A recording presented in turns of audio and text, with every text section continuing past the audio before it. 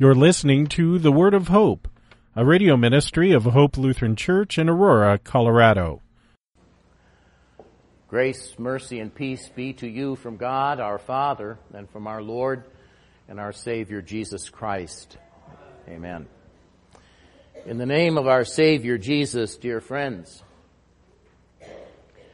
throughout his life, Jesus was the subject of criticism.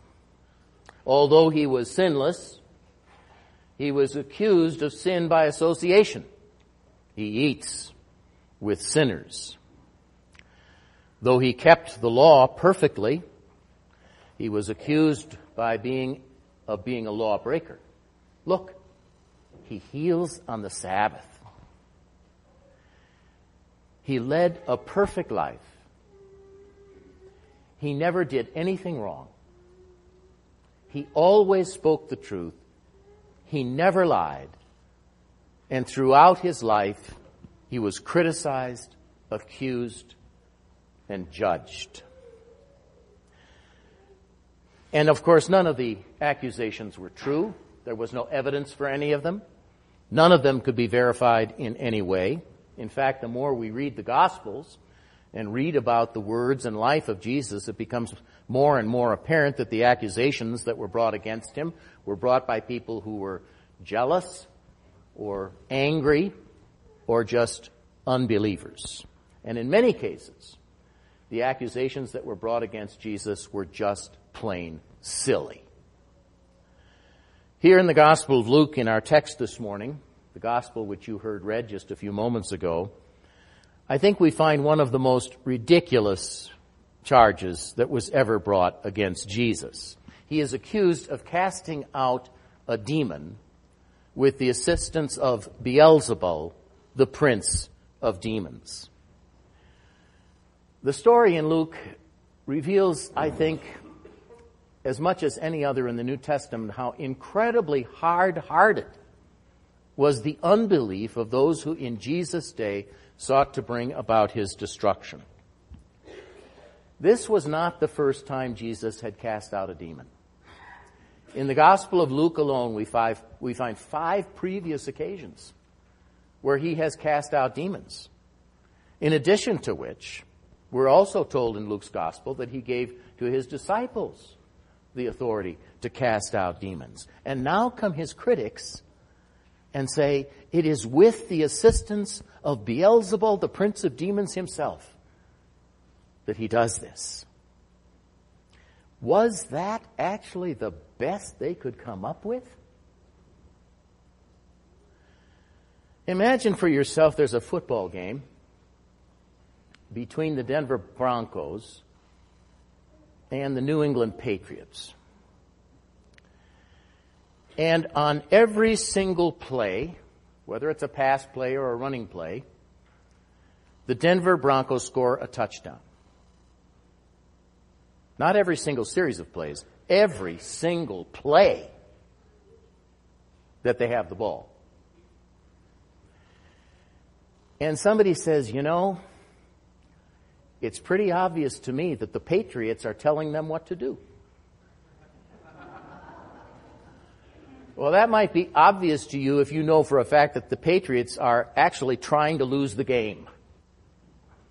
Otherwise, it makes no sense at all. Or imagine for a moment that Al-Qaeda contacts the American military and says, we are going to be in this place at this time. We'll wait for you here so that you can come and destroy us. How likely is that to happen? It's ridiculous. And Jesus, with a simple argument, points out how silly such situations are and how silly the argument against him is. Every kingdom divided against itself is brought to desolation, and a house divided against itself falls. If Satan also is divided against himself, how will his kingdom stand? And with this elementary explanation, Jesus refutes the absurd notion that he is destroying Satan's kingdom with Satan's help. And did you notice another technique that his critics used to try to discredit what he had done. Give us a sign, they said. Now that is really lame. Give you a sign. I've just cast out a demon. What do you want? But Jesus is not content simply to demonstrate how nonsensical the charges against him were. He actually goes on then to tell them what this casting out of a demon is all about. When a strong man, fully armed, guards his own palace, his goods are in peace. But when a stronger than he comes and overcomes him, he takes from him all his armor in which he trusted, and he divides his spoils. In effect, what Jesus is saying is this: you have seen me casting out demons, and you don't know how I do it. You suggest the silly explanation that I'm doing it with the assistance of the prince of demons. Let me tell you how I do this. Satan is a strong man.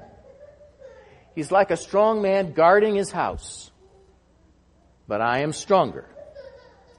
And with your own eyes, you have just seen that I am destroying his kingdom. I am the stronger man, destroying the kingdom of Satan. I am bringing the kingdom of God to you, and I am the king. Satan is the strong man, but I am the stronger man. How comforting this message should be to us Christians. So often we feel ourselves tempted to do wrong. We're tempted to give up in the face of various different trials that come our way.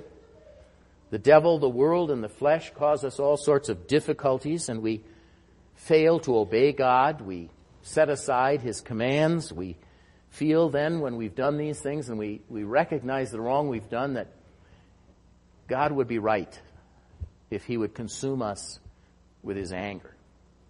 That's the way we feel. St. Peter tells us in one of his epistles, be sober, be vigilant, because your enemy, the devil, is walking about like a roaring lion looking for someone to devour. And we are afraid of this lion. He seems so strong against us. He is the strong man, Jesus says. But there is one who is stronger, and he is our Lord, and he has promised to protect us. See him cast out the demons. Hear him say in the very next chapter, do not fear, little flock. It is the Father's good pleasure to give you the kingdom. Already in the book of Genesis, we read about the coming Savior who will defeat the strong man. We're told that one day a stronger man would come. This strong man was indeed strong. He brought sin and death into the world, brought it upon all people. But right after God curses Adam and Eve, he places a curse upon Satan, which is also a precious promise of grace and victory for all who trust in the one who would come one day to defeat this strong man. And then he comes. The stronger man comes. And in Jesus' day, those who believed in him could see his heel coming down on the head of the serpent. They could see the promise to Adam and Eve coming true when God said to them that one day a Savior would come, a descendant of the woman. And he said to Satan, he will bruise your head and you shall bruise his heel. And Jesus came. And he casts out the demons. And they see the stronger man crushing the head of the strong man. with his heel. And the day would come soon when he would crush Satan entirely. For he would go to the cross and die, and he would rise again from death. And when that happened, every accusation which Satan could ever bring against you and me were canceled. All of them. For on that cross, Jesus washed away every sin that you have ever committed and ever will commit. He bore our sins, every one of them on the cross, and he died for them so that you and I could be free of guilt and of blame forever. And so Satan's head was crushed. He was a strong man, but the stronger man had come, and he rescued you and me. And now those of us who trust in Jesus have been delivered from the kingdom of Satan, and we have been transferred into the kingdom of Christ. And that's why Jesus can say, "Do not fear, little flock. It is the Father's good pleasure to give you the kingdom." But it's true, isn't it, that we're afraid not just of Satan, we're afraid also of what this world can do to us. It's not just Satan who tempts us.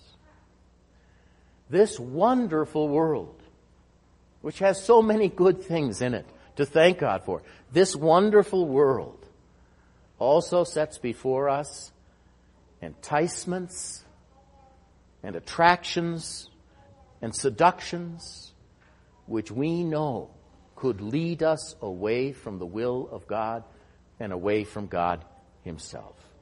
We're afraid that we might give into these enticements and be lost. But Jesus comforts us. He says, in the world, you will have tribulation. But he goes right on to say, be of good cheer. I have overcome the world. He overcomes Satan, and he overcomes the world. And he promises us that for those who are in Christ, there is no condemnation. God doesn't accuse you of anything anymore. Your sins have been completely canceled in his sight. And so Jesus says, do not fear, little flock. You may live in a sinful, difficult world, but it is the Father's good pleasure to give you the kingdom. And we continue to protest. It's so difficult for us, so difficult to believe this gracious message. You hear it every Sunday. Your sins are forgiven.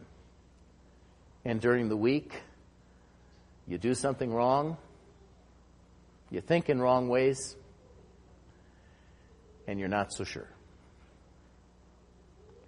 Your own sinful self undermines this faith and encourages you to believe that it can't be true. It's not just Satan, it's not just the world, it's our own self. Through our thoughts, our words, and deeds that cause us to protest against the grace of God. I try to resist temptations, I try to do what God wants, but so often I fail. I am so weak. Yes, you are. And it's precisely because you are so weak that you should come to him who is strong. And he invites you to do just that. Come unto me, all you who labor and are heavy laden, and I will give you rest. Does your conscience accuse you?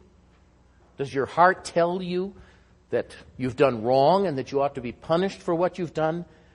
Jesus wants to comfort you.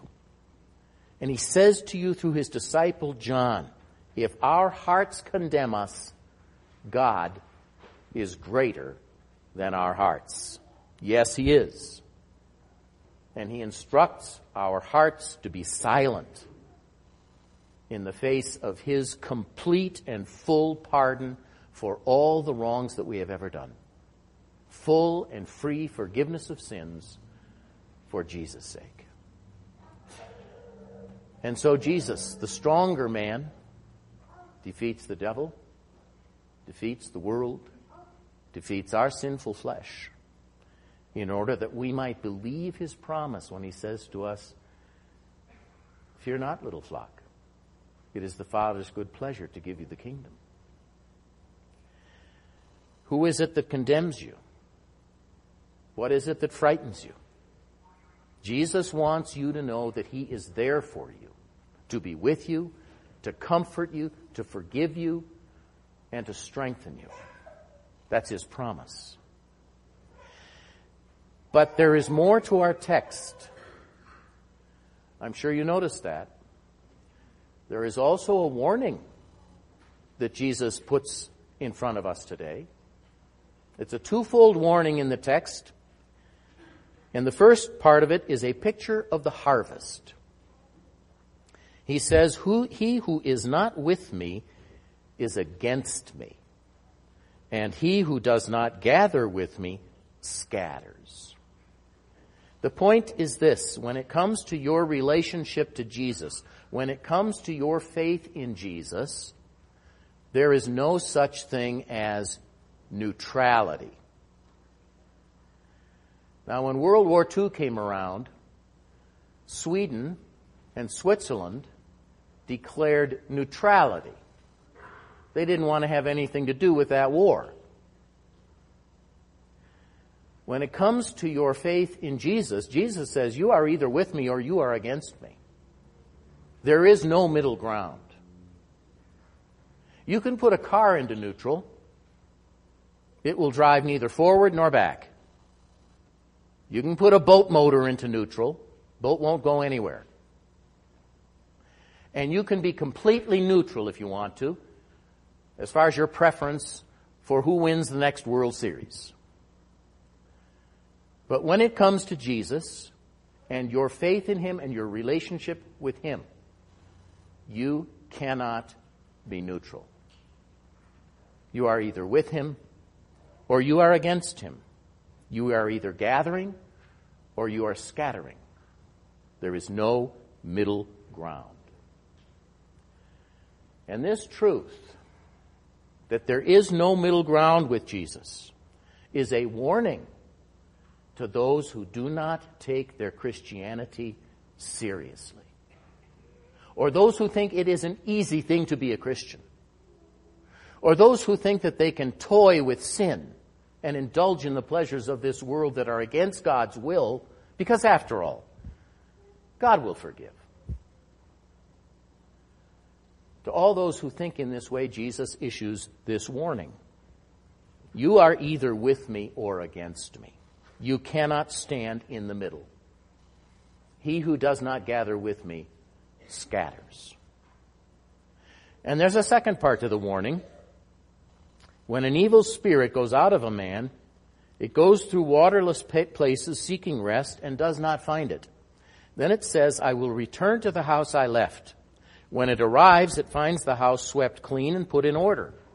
Then it goes and takes 7 other spirits, more wicked than itself, and they go in and live there. And the final condition of that man is worse than the first. The message is the same as before. You can't remain in neutral. It is not enough that you have chased Satan out of your heart. It is not enough that you avoid the alluring temptations that the world offers. It's not enough that you forsake your over-drinking, your use of pornography, your excessive gambling. It's not enough that you've emptied your life of filthy language and stealing and fornication. You may think that you have gotten rid of all of the evil that is possible to get rid of in your life and that you have swept it completely free of sin. You're wrong. If we say that we have no sin, we deceive ourselves. And the truth is not in us. And if you think that your heart is pure, if you do not have Christ, it will not be long before it is once again filled with evil. You can sweep it out as often as you want. Without Christ, there's no hope. You can't remain in neutral.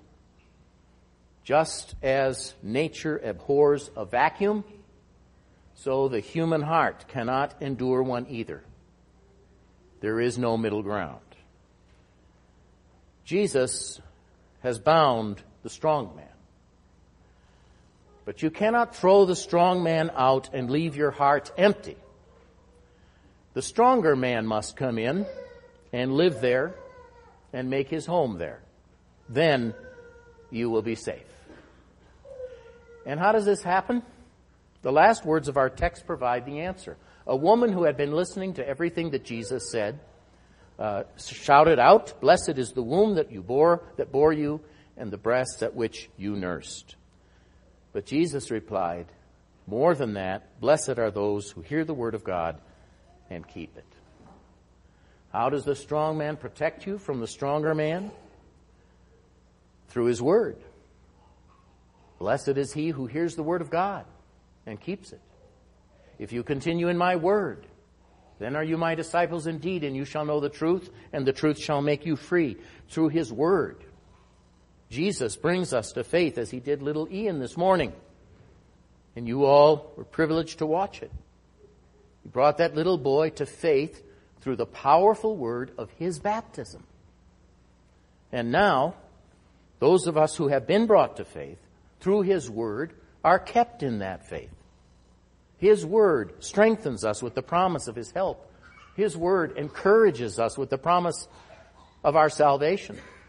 His word comforts us with the promise of his constant presence. His word frees us with the message of forgiveness. And his word gives us joy with the promise of the resurrection from the dead and life everlasting for all who trust in Christ. The Greek word translated here, "Blessed is he who hears the word of God and keep it," is the word makarioi. It can also mean happy.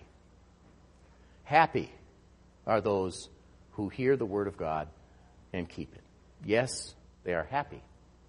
For Jesus, the Son of God himself, is their brother. And he is the stronger man. In fact, he is the strongest man. For this man is God himself. And he is your Savior, who saves you from everything that can harm you. In his name, amen. Now may the peace of God, which surpasses all understanding, keep your hearts and minds through faith in Christ Jesus unto life everlasting. Amen.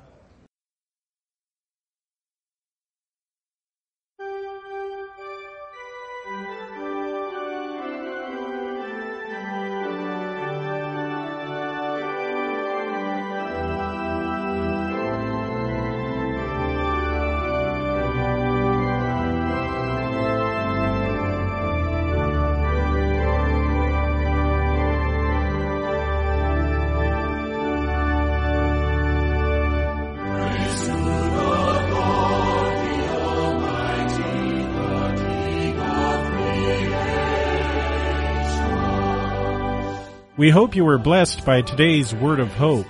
Hope Lutheran Church is located at 1345 Macon Street in Aurora, Colorado. Their weekly schedule is as follows: Sunday morning worship at 9:15, adult Bible class and youth Sunday school at 10:45 a.m. On Tuesday mornings there is a Matin service at 8:30 a.m. with a Bible class to follow at 9:30 a.m. You can find out more about Hope Lutheran Church at www.hope-aurora.org. That's www.hope-aurora.org. Until next time, may the Lord bless you and keep you in his grace.